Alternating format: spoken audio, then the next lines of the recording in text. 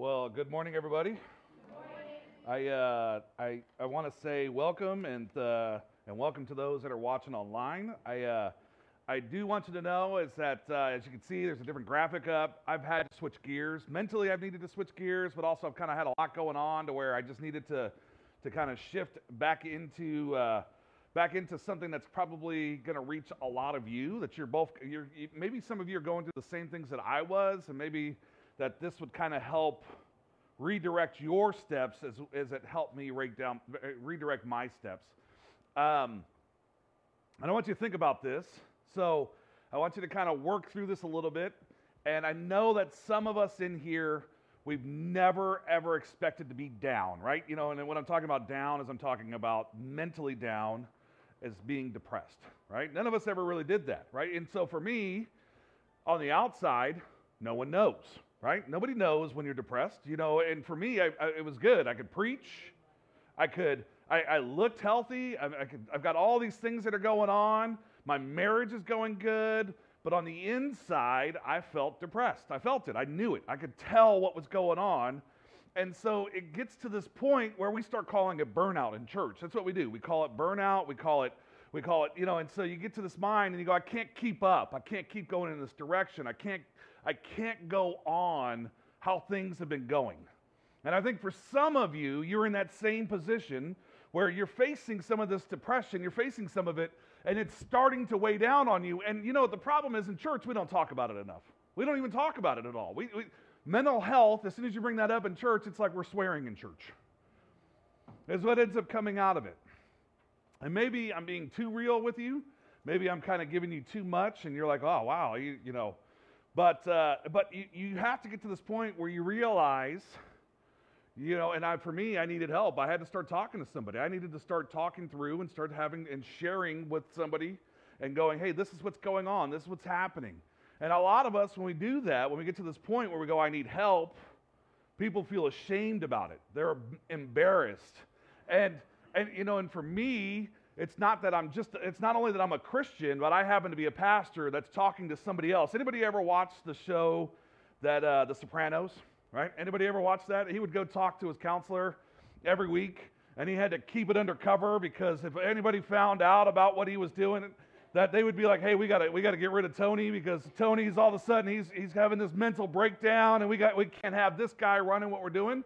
See, sadly, some of you can relate to that. Outwardly, you look fine, but inwardly, everything is just, you're in shambles.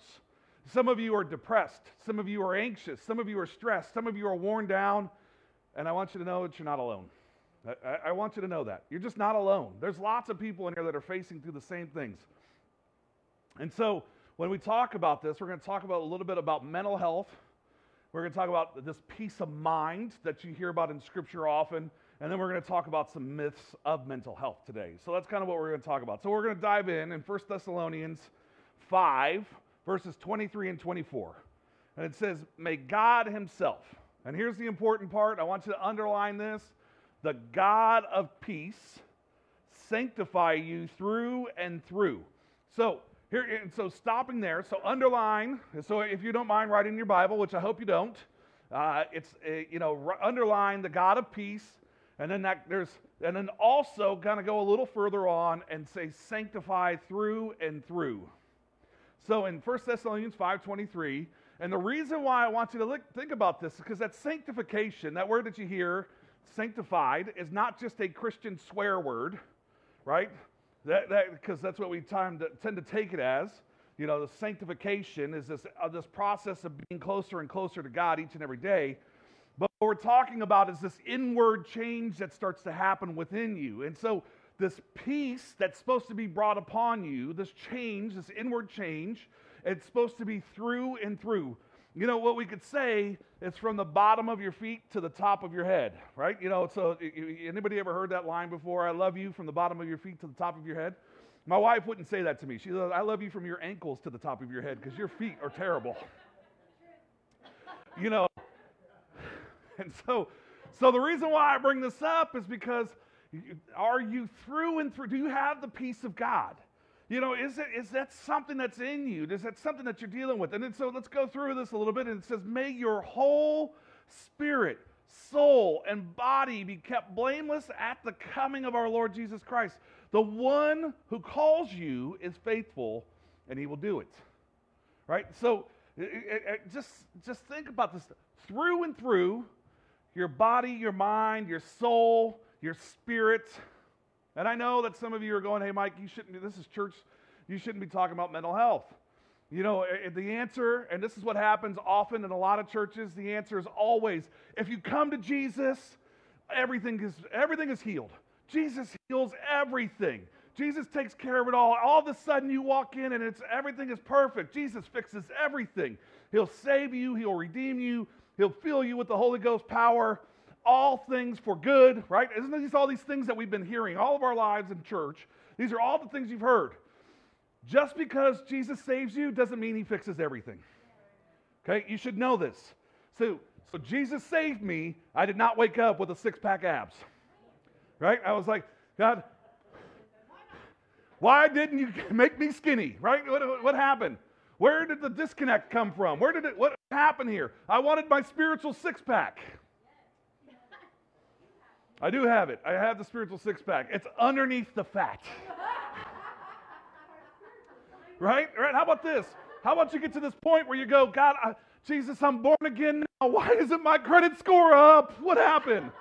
Why didn't you fix everything? Why isn't my hair thicker? Why aren't my thighs thinner? Why didn't you take care of all this?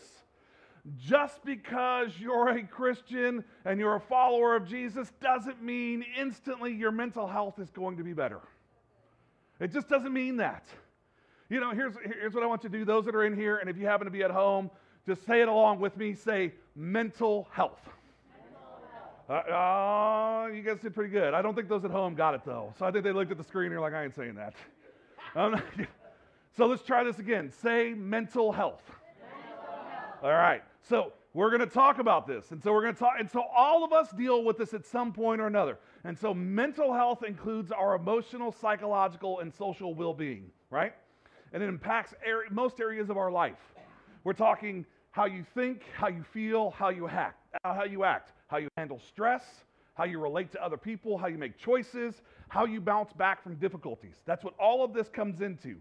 And so many misunderstandings in the church about the foundation of our mental health things here. And so there's two mental health myths, apologize for that we want to be able to address. And so if you're trying to follow along, and you're like, hey, Mike, where are your notes at? They're in the app. Download our app, you get the app, you get the notes. You can download the app, you get the app, obviously, but the notes are there.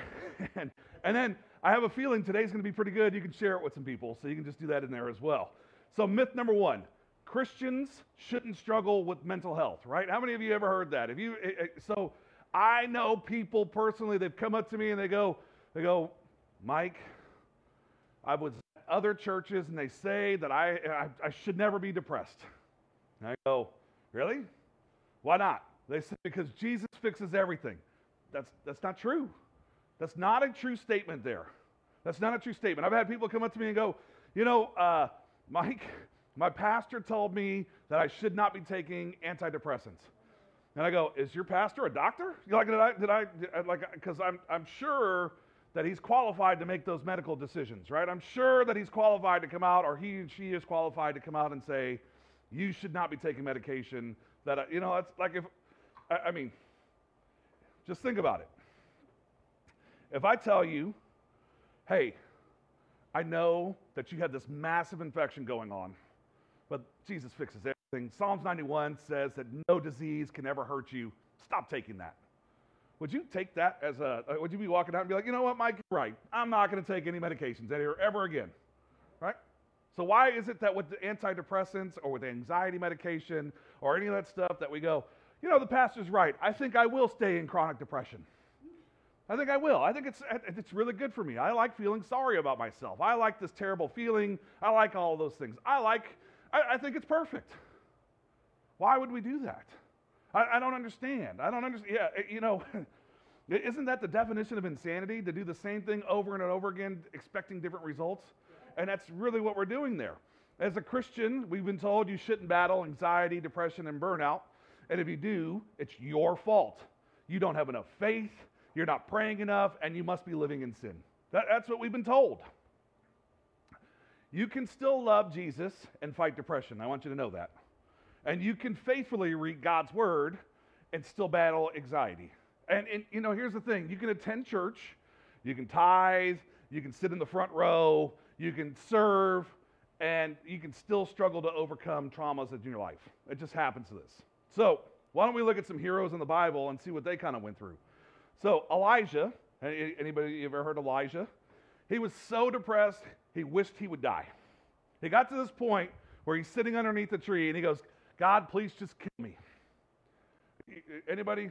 He's just, you remember reading about that? God, just please kill me. Or how about David? He was just in complete despair. Just in complete despair. And then Jeremiah, you would see this, he's kind of known as the weeping prophet. He faced loneliness and insecurity, and he cursed the day that he was born. This is the things that we see that people are dealing with in the Bible. How can we not relate and go, we deal with this today? The same things that were happening then. People in the Bible were struggling mentally. Christians say, you need more God, and that's the answer. See, we're told, do more good, get more sleep, find better friends, have a healthier diet. Your doctor goes, you have a hormone deficiency. You have a chemical imbalance, you need therapy.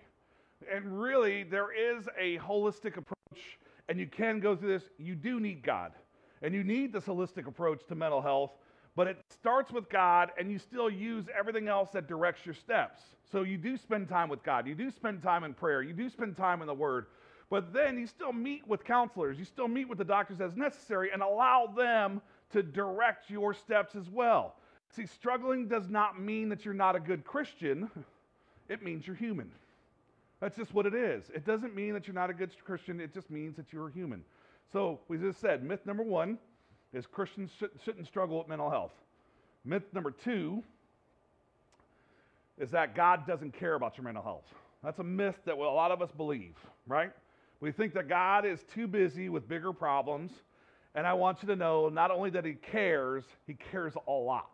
Look at Psalms, right? If you open up and you read the Psalms, and it says, the Lord is my light and my salvation, whom shall I fear? The Lord is close to the brokenhearted. He saves those who are crushed. God is our refuge and strength. He is our ever-present help in times of trouble. The Lord is my shepherd. I shall not want. See, the psalm you never want on a coffee mug, though, is Psalm 88. It's written by a guy named He-Man, right? That's his name. And he's also known as Shura. What's that? No. And he's the master of the universe, strongest dude ever. Goes up against Skeletor all the time. No, different dude. Different dude. So, and so when you start to look at this is where Christians could look back and they can admire him, they can respect him. And see, He-Man in the Bible, he's known for having great wisdom. He's known for his musical ability. He's known for being he's known for giving committed parenting results. He's like, hey, this is what you're supposed to do. And he's also known for service to the king. And so here's what he says. And so when you look at this in Psalms 88, again, you don't want this printed on your coffee cup, right? This isn't the one you go, hey, everything's perfect. It says, and here's what I want you to do. We're going to start in Psalms 88, verse 3. And 2 words in, it says, I am, and then underlined, overwhelmed with my troubles. I am overwhelmed with my troubles, and my life draws near to death. I am counted among those who go down into the pit. I am like one without strength. I am set apart with the dead, like the slain who lie in the grave, whom you remember no more, who are cut off from your care. It's kind of like we hear this statement from, get right, why don't you? But I cry for your help, Lord. In the morning my prayer comes before you. Why, Lord, do you reject me and hide your face from me? You have taken from me my friend and neighbor, then darkness is my closest friend. Wow, right? When you read this, you start to see. So understand in Psalms you have 3 different kind of categories that go in here. You have praise, right? You have people that are in there, they're praising God in Psalms. You have songs that are in Psalms, and then you have lamenting that are in Psalms, right? So as you read this, and lamenting means to cry out to God. And obviously, Psalms 88 is He-Man crying out to God. God, why are you so far from me? Why am I embracing the darkness? Why am I so depressed? Why am I here? And see, here's the thing about He-Man. He loved God. He served God. But he didn't have a mental health professional to talk to. It's just what it was. And see, here's what you should understand in this is that God is not afraid of our honesty. God wants to hear it. He cares. He hears your hurts. And when you hurt, He hurts. And we need to start being more transparent with God. We need to start spending more time with God. We need to start spending more with Him and going, God, I need your help here. I need to get through this. As I'm dealing with this, I need you to help me get through my hurts. I need help with this. And see, for me, I was there. I was struggling. I called a counselor. I was like, I got to get through this. Yeah, your pastor called a counselor. Spent time on the phone with him several times, just going, this is what I'm struggling with. This is what's going on. This is where I'm at. And see, getting help is not a sign of weakness. It's a sign of wisdom. It is. It's not a sign of weakness. It is a sign of wisdom. See, some of us, you think that you're in bad shape until you go through a series of tests and you realize, hey, I'm not in bad shape. Maybe you've kind of been there, like, so 8 weeks ago, I was 57 pounds heavier than what I am right now, right? That's why people go, Mike, you're swimming in your clothes on stage. I know, I get it. But I'm not done losing weight, so I'm not going to go start spending money on clothes yet. They're like, well, you can go buy a couple shirts. Because I won't fit me in a week. It's not going to work out. And so here's the thing, though. When they would do blood work on me, they'd be like, hey, everything's great. I went in, I had a stress test done on my heart where they put you on a treadmill and tell you to run like a rat. And so I get off that, and they do the sonogram, and they check my heart, and they check the valves. They look at it, they go, hey, everything's good. And I go, well, it doesn't feel good. It feels like it's getting ready to come out of my chest. And he's like, well, we just ran you like a horse. It's supposed to come out. It's supposed to feel that way. And I was like, okay. I would have an EKG done at the doctor. They'd be like, hey, everything's perfect. Everything looks good. Everything sounds good. I had to go in ahead of a lung stress test where they test how your lung, because I was like, hey, and the doctor was like, hey, we just check everything. Your mom had lung cancer. Let's just go through and just run a gamut of tests on you and just see how things are. And so I went in and they go, nope, everything's perfect. I go, then why am I still so fat? Why is it that I can't lose weight? What is happening here? And he would say, maybe you should stop eating so much. And I was like, oh, good point. But so I would go in, and they would run this series of tests on me, and they would go, hey, you're not in that bad of shape, but you're bigger than what you're supposed to be, right? It's just kind of, and so you would have this, that physically my body was healthy, but spiritually I was unhealthy. Spiritually, I was eating in order to deal with everything else that I had going on, and I was still relationally unhealthy with food, and I was relationally unhealthy with those around me. So a lot of you guys see me, I walk around kind of like I'm known as Grumpy Mike. In fact, my wife buys me shirts from Grumpy all the time. They're like the Seven Dwarfs, which is kind of an oxymoron because I am not a dwarf. I'm actually a giant, but I understand where she's at, right? Because I am. I'm kind of like, but the thing is, if you get to know me, I'm not really grumpy at all. I mean, I can be grumpy, especially if I don't get much sleep, but I'm not a grumpy person. I'm really generous. I'm caring. I'm loving. I want to do everything I can for people, but that's my reaction for things. I just go, "Urgh," and then I run off, and that's how it goes. And see, that's how we have to get to. And see, but the other thing that we need to be reminded of, you aren't just your mental health, right? You just can't go on, well, I'm anxious, or I'm depressed, or I'm this, and then ride with that and go, this is where I'm at. So in Matthew 22:37, it says, Jesus replied, love the Lord your God with all of your heart, with all of your soul, and with all of your mind. Love God with all of your heart, all of your soul, and learn to love God with all of your mind. Because that's what we get to. See, I know that we often don't realize this, but our life is moving in the direction of our strongest thoughts. Our life is moving in the direction of our strongest thoughts. So if you are thinking about your depression all the time, you're going to be moving in that direction. If you're thinking about all your anxiousness. So here's the thing. What do they tell you to do if you ever have a panic attack? What do they tell you to do? Stop focusing on your heart, or focusing on whatever is making you do that, and start focusing on your breathing. Breathe through your nose, out through your mouth. Calm yourself down. Change what you are thinking about, because your life will move in the direction of your strongest thoughts. So if you think this way, if you go, I'm anxious, and all of a sudden you start getting to this point where it feels like my heart's going to come out of my chest, and it keeps going and going, and you keep thinking about that, then guess what's going to happen? You can give yourself a heart attack by your thoughts. That's how strong your mind is. Your mind is so strong that you can literally give yourself a heart attack. And we don't even think about it. And so by shifting your thoughts to something else, it makes it to where you actually move in a new direction.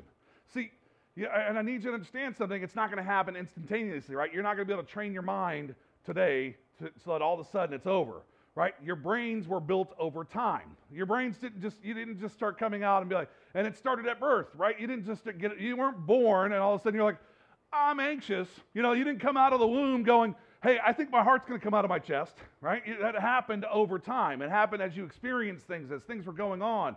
Your brain starts making simple connections, and they're called neural pathways. And so when that starts to happening, your first few years, you have greater than 1 million neural pathways. Your first few years of life. Just think about that. There's that many connections in your brain that are kind of telling your thoughts which way to go. And so we go, hey, we're going to start making some shifts, and we want to change things. Every second, your brain is firing off, and it's almost 1 million synapses every single second. Every second. To change that, it's going to take longer than us just going, oh, I want to change that now. We're going to have to redirect things. We're going to have to train things a little differently. We're going to have to move things around. So after your brain starts to learn, your connections become more and more simplified, as if you're doing some pruning, right? So some of us, the easiest connection for us in a case of fear or a case of something's going wrong, the easiest thing that the connection that our brain has made is to be anxious about it, or to be depressed about something, or to have this going on. It's the easiest thing for our brain to do, because that's what it's been trained to do. That's the direction it's gone. And as your brain gets to be more efficient, it starts to think in patterns. So your brain, I don't know if you guys know this, but when you look out into the world, that if you look out into the world right now, and if your brain wasn't doing all the extra work that it's doing, you would see little holes everywhere in the world, right? Because your brain doesn't actually pick up everything that you're seeing. Your eyeballs don't pick up everything that's out there. Your eyeballs pick up a good portion of what's out there, and then your brain fills in the rest of it. It creates all these things. So as you think that you go, oh, I have really great vision. No, you have a really good brain that is filling in all the holes and making it to where it's better. And so as you're going through things, your brain starts to think in patterns, because it's doing so much, it has to start creating shortcuts. It just has to start doing things. Have you ever seen the illusion where somebody puts a mirror right here, and you have one arm on one side and you have a fake arm on this side, and your brain just sees it, and guess what happens? You smash it with a hammer, you feel the pain. The reason why is because your brain has already taken a shortcut. You're like, hey, I should feel pain for that. Anytime if you've ever gone off, and anybody, you ever touched a stove and didn't realize that it was hot? Like you put your hand on a hot stove, and you didn't feel the pain for a second until you realized, I got my hand on a hot stove. Then you're like, oh, it hurts. Well, you know why it didn't hurt? Because your brain didn't see it. And so if you didn't see it, your brain didn't pick it up in order to make you feel pain. Our brains are so smart. And so as you if you think about this, if you're moving in the if they're moving in the direction of our strongest thoughts, what are we thinking about? What is it that our minds are going on? And so as your brain is getting more efficient, we have to change the direction of it. We have to change how it starts, the new patterns of it. We have to start going, I have to start doing this. And so once you start thinking a thought, it becomes easier to. And the good news is that when you're healthy, you can start feeling those things. And when you're not healthy, your brain will actually keep going in the direction of not being healthy. You'll go further and further down that rabbit hole. When your body isn't healthy, what do? You change your diet. You exercise more. You renew your mind is what we need to start doing. So how do we renew our minds? And so we're going to use one verse. And it's not a mental health verse, right? It's this want, it's this desire. And maybe you need to write it down. In fact, you have these journals that we've been given out, and so maybe you need to write down this one verse. And it said, so it's Isaiah 26:3. It says, "You will keep in perfect peace all who trust in you, and all whose thoughts are fixed on you." You will keep in perfect peace all who trust in you, and all whose thoughts are fixed on you. And here's what I want you to know. It doesn't say occasional peace, right? It doesn't say, hey, every once in a while you'll be in peace. It says, and it doesn't say momentary peace, and it doesn't say circumstantial peace. It says perfect peace. It's that word shalom. Anybody ever heard that word shalom? It's peace. And see, where do we get this? How do we get this? Who experiences shalom? Who experiences this? Those who fix their thoughts on CNN? No. Those who fix their thoughts on Fox News? No. Those who obsess about the economy? No. Those who spend all day scrolling on Facebook and TikTok and Instagram? No. You will keep in perfect peace all those who fix their thoughts on you. Those who keep their thoughts fixed on Jesus. And so I gave you this word, and it's samak, S-A-W. So the word is S-A-M-A-K, and so if you have the notes, you'll see it there. But it means to prop, to rest your full weight on an object. And so here's the thing: a lot of us, what is propping you up? You know, what is it that you're using as a prop? What is it that's holding you up? And so some of us, we have codependency issues, so it's our spouse that keeps us propped up. They're like, hey, let me just put this chair underneath you and we'll do this. But a lot of us others have other things that keep us propped up. It's money, it's success, it's the vehicles we drive, it's the house we live in, it's whatever it is. And so we have these props, and really what we're told to do is to be propped up by Jesus. Is where we need to be at. We need to be fixing our mind on Jesus on a regular basis. And where is it that we are fixing our minds? Where is it that we are keeping our thoughts? Where is it that when something goes wrong, where do you look to? Where do you go? What happens? Do you fix your thoughts on Jesus, trying to change your neural pathways? Or where do you go with it? Which direction do you go? How does things happen? Where do you go? I can do this. I can do all things through Mike who gives me strength. And I think that's where we get to. Often we go, I can muscle through this. I know I've said that. I can figure this out. I do it often, actually. I often go, I can figure this out, instead of going, I can trust on God to help me get through this. And see, the problem is we continue to move in that direction knowing that we can't figure it out. Again, it's the definition of insanity. We do the same thing over and over and over again, and it continues to lead to the same results that we had in the past. It doesn't change. We still face anxiety. We still end up depressed. We still end up going through all the struggles that we have when we're not actually doing what God has asked us to do, is fixing our thoughts on Jesus. So we need to get back to that. 2 Peter 1:3. His divine power has given us everything we need for a godly life through our knowledge of Him. All right, so now I'm going to get on a little bit of a kick, because maybe I've already been on a little bit of a kick, but let's kind of change this a little bit and go in a little different direction. So here is a major problem for 90% of households in America. So when I was a kid, and maybe some of you can experience this as well, anybody realize how long cartoons were on TV? They weren't on 24 hours when I was a kid, so let's just kind of change this. They were on from 3 o'clock until 5 o'clock after school, right? 3 o'clock to 5 o'clock. Watch the Animaniacs, you'd watch this, you'd watch whatever it was. And then on Saturday mornings until 10 o'clock, right? 6 to 10. That's what it was. After 10 o'clock, it turned into some garbage TV, because you're like, I'm turning this off and going out and playing. Okay, right? That's just how it was. And so really what they were trying to do is the TV was catering to adults. At 5 o'clock, adults got home. They were going to stop catering to kids. And at 10 o'clock in the morning, adults had gotten up and they were ready to start going around their house. That's the reason why football starts at 10 a.m., by the way. Starts at 10 a.m. because that's when men drag themselves out of bed on their days off. Just how it is. And so with that mindset, that's how they started catering to it. Now, anybody heard of how many Disney channels there are? There's like 7 of them, right? And they have an East Coast feed and a West Coast feed of each one of them. And then you have Nickelodeon, and they have a whole bunch. And then you have Boomerang, and they have a couple channels. And then you have PBS that's now got its own cartoon channel. And you have this one. And then you have HBO that has its own cartoon channel now. It's 24 hours a day of teaching your children to sit in front of the TV. 24 hours a day. And then when they're not in front of the TV, guess what they're in front of? They're in front of YouTube. They're in front of TikTok. They're in front of Instagram. They're in front of this. Your child has no idea what the real world looks like because all they've seen it is through an iPad. No idea what it looks like. They don't even know what a tree feels like because you don't let them go outside because you're afraid they're going to get kidnapped. Hey, what does the bark of a tree feel like? I have no idea. I've seen it on Instagram. What? And see, the problem is that we aren't out actually experiencing life. We are watching others experience it through TV, through Instagram, through Facebook, through YouTube, through all of these things. And we start going. Anybody ever seen the movie WALL-E? Yeah.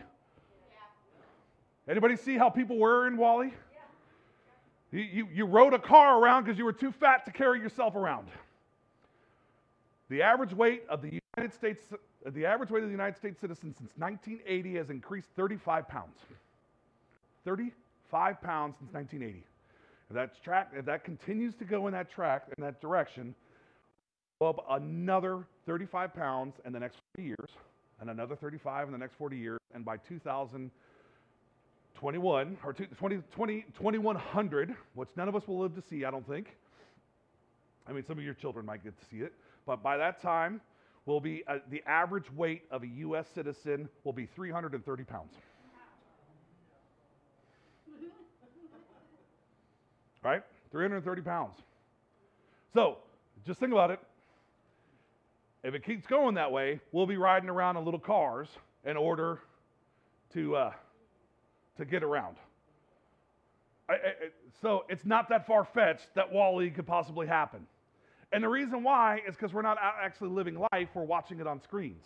And so what we have to do is we have to make this fundamental shift to get back to actually being part of this. I met somebody just recently, probably in the last 3 months ago, and I asked him, I said, hey, what do you guys watching on TV? He's like, we don't even have a TV in our house. And I go, all right, I got to take a step back because I wouldn't know what to do without a TV. He's like, you'd be amazed on what you do without a TV. You'll read, you'll play you'll play games, you'll play board games with your family, you'll talk to one another. I said, well, you guys must watch it on YouTube or something like that. He's like, we don't have that either. We turn off all technology at our house after 5 o'clock. And I go, so what do you guys do? He's all, we talk to one another. We go out, we ride our bikes together. We go out and we go do things. We go out and we actually do life together. We spend time reading the Bible. We spend time doing what God has asked us to do. We go out and we serve more. We go out and we take care of our neighbors. We go out and we actually knock on the door and ask them if they need anything. We go pray with our neighbors. We have allowed TV to take over our lives. And it's affected our mental health so drastically that more people are currently prescribed antidepressants and anxiety medication than ever before in this world. That's what's happened. It's where it's gone. We've allowed the TV because guess what? We're trying to live to those standards. Whether you're watching whatever's on TV, whatever's going on, you're trying to live to those standards, and when you can't reach those standards, you go, oh my God, why is it that I feel this pressure? Because you put it on yourself. You're trying to live to a standard that God didn't set before you. That you allowed Cosmo and GQ and whatever else it is that you're spending time on that's made it to where you're not doing what you're supposed to be doing. Scripture tells us God is the source of my strength. But if you're not seeking God and you're seeking whatever it is that you're watching on TV, and it could be whatever it is. You're watching NBC, CBS, CNN, Fox News, and if you think that Fox News is the source of your strength, then you're probably an angry person. And if you're watching CNN, you're probably an angry person. You're both angry. You might as well just get over it all because you're not going to change anything. Okay, it's just how it is. Start going to God. Start seeking God in for direction. Start seeking, and I had to ask this guy. I said, "Where do you get your news at?" He's like, "I read a newspaper." I was like, "They still print those?" I'm like, "I didn't even know they still made those." He's like, "Yes." And so think about this. What are you allowing in on a regular basis? What are you doing? And I know that I'm going, hey, you should make some drastic changes, But you should make some drastic changes.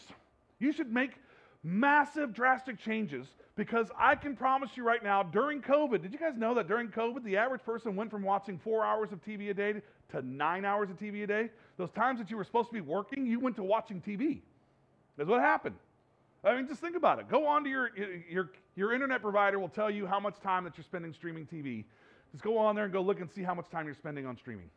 I promise you, you're spending more time there than what God has asked you to do, because God has asked you to go out and do life in this community. Go out and reach people for Him. Go out and do life for Him. Go out and do more for Him. And you're like, no. I love TV. You love TV more than you love God. That's what the problem is. You love your iPad more than you love God. This is just source of your strength. This is the source of your peace.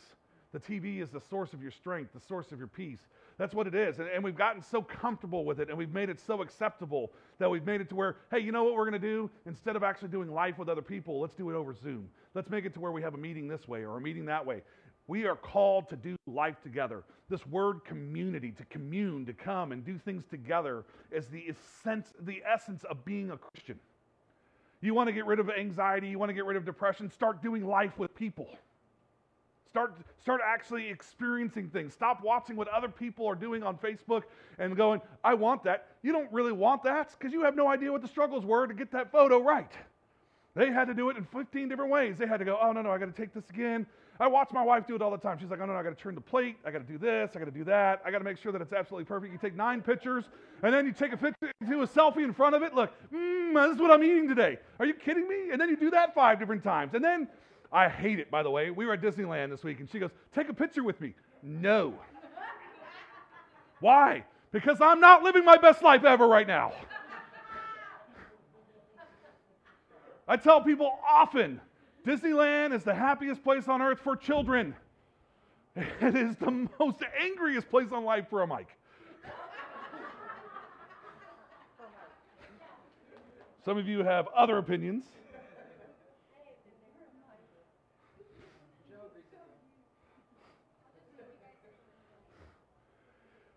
Whew. God is my source and my strength.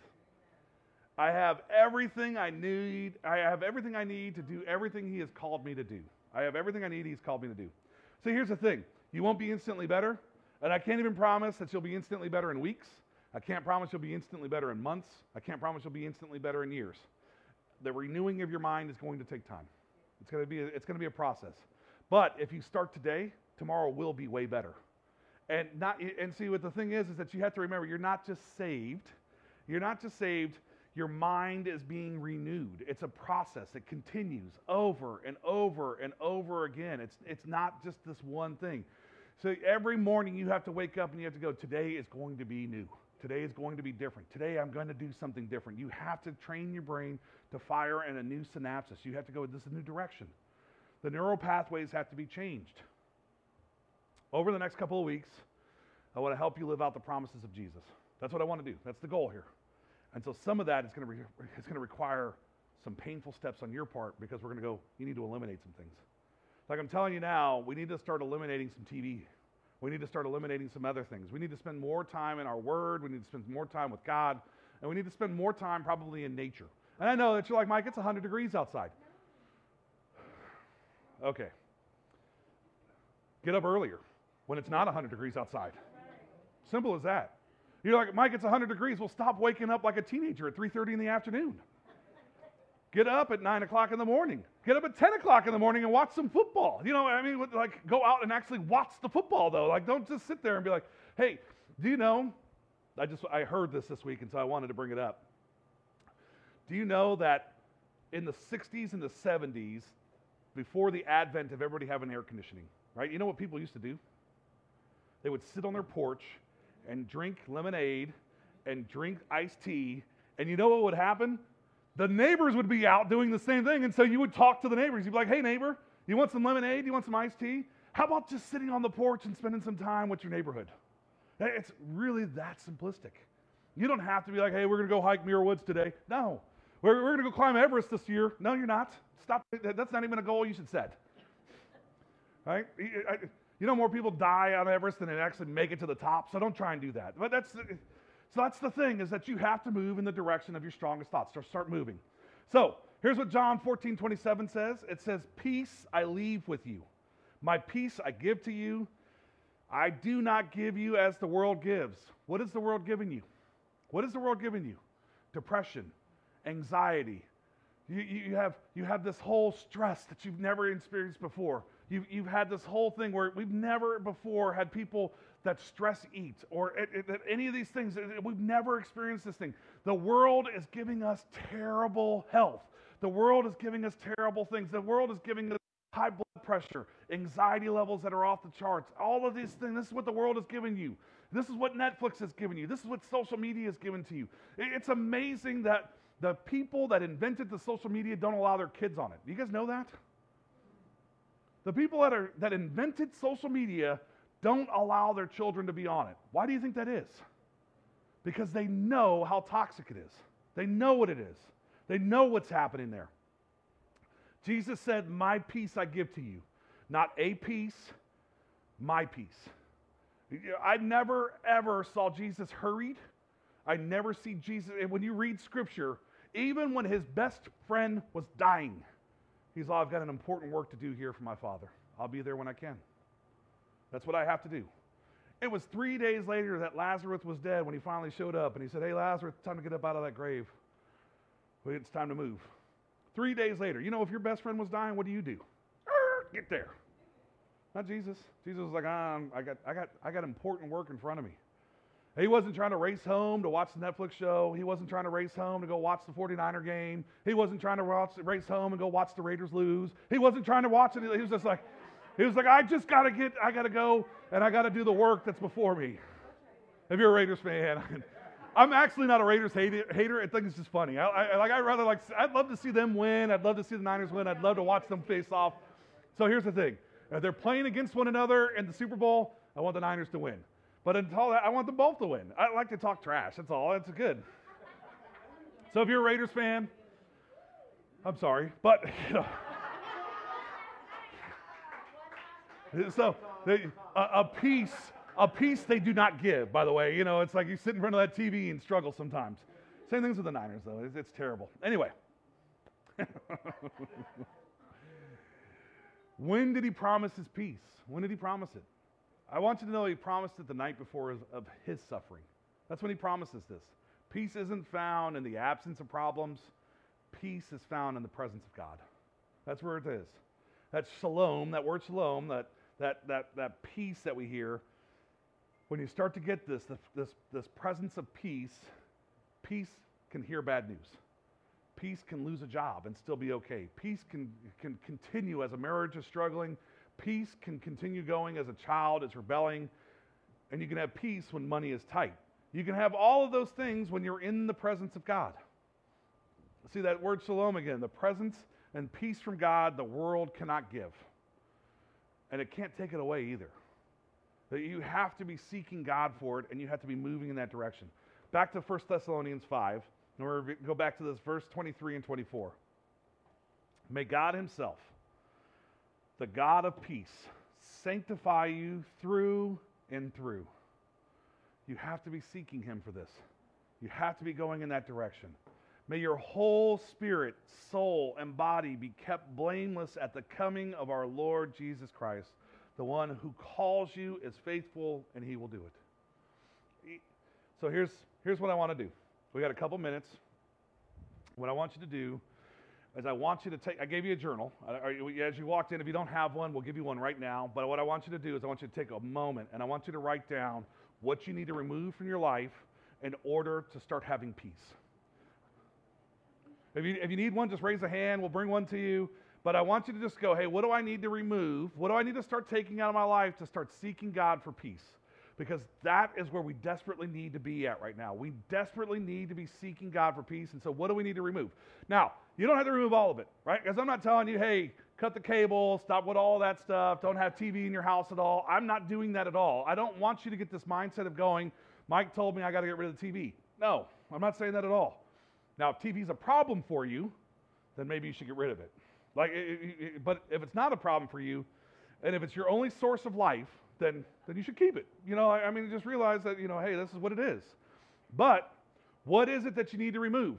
Like if you're a 33-year-old and you smell, you should probably get rid of the video games. I mean, it's just how it is. At least shower at least once in a while so nobody knows that you play video games all the time. So what is it that you, so write down and just start, and nobody's going to collect these, nobody's picking them up. What I want you to do is I want you to just go back and I want you to be able to look at this and go, this is what I've needed to remove from my life. This is what I need to take out that's being this thing that stopped me from actually doing what God has asked me to do, what stopped me from having the hope and having this direction that God has put before me. What is it that I need to take out? Each one of us has something, though, at least one thing. Some of us have multiple things. Some of us have a lot that you go, I need to get rid of this. I need to get rid of these things. I need to take this away. I need to delete Facebook from my phone. I need to delete Instagram, Pinterest, whatever it is that's taking you up. Well, I need to get rid of Snapchat. I need to get rid of this. And I know that some of you are doing this because, and I'm not saying, hey, if you're making money from it, then you need to continue doing it. But if you're not making money from it, it's taking you away from God's true purpose.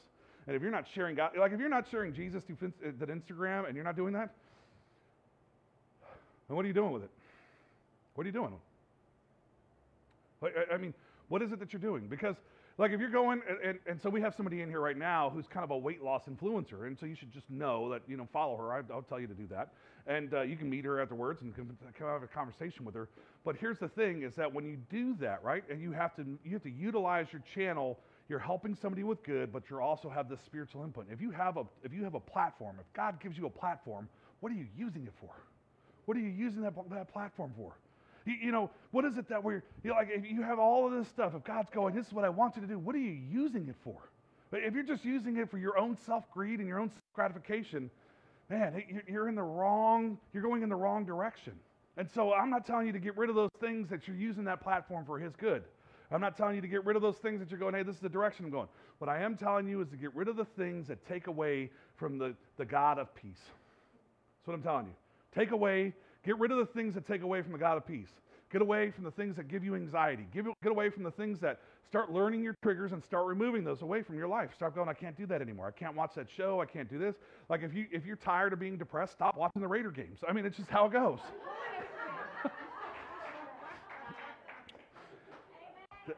So by the way, I will be very clear about this. Everybody knows that the Raiders are amazing for the first 8 games of the season, and then they suck for the last 8 games. That's how it works. That's how it goes. So everybody knows this. So they're going to be great all through preseason. Everybody's going to go, yes, they're going to be good this year. And then at game 9, you're going to be like, they suck. You know, that's how it works. And so if anybody thinks any different, come prove it to me, because they haven't been to the Super Bowl since like the 80s, by the way. And so, looks like you need to remove. I know. Actually, I don't watch it anymore, so I'm like, whatever. I'll check the scores. That's why I don't know they won yesterday. I have no idea. I was like, oh, they won yesterday. It's preseason again. You know, they beat the scrubs from the other team. I mean, it's how. I'm just playing. I told you I want them to win too, so I'm glad that they won. Oh. I'm just playing. I think it's funny. You guys laugh every time I say it, so I'm going to keep doing it, by the way. It works. Even the Raider fans are like, yeah, we do suck, you know. Yeah, and so, back to Jesus. If He'll allow you to come back. Father, forgive me for talking about your favorite team. I mean, God's a Raiders fan. He loves so many of those guys on that team, and he weeps for them week after week. Anyway, let me bring this back in.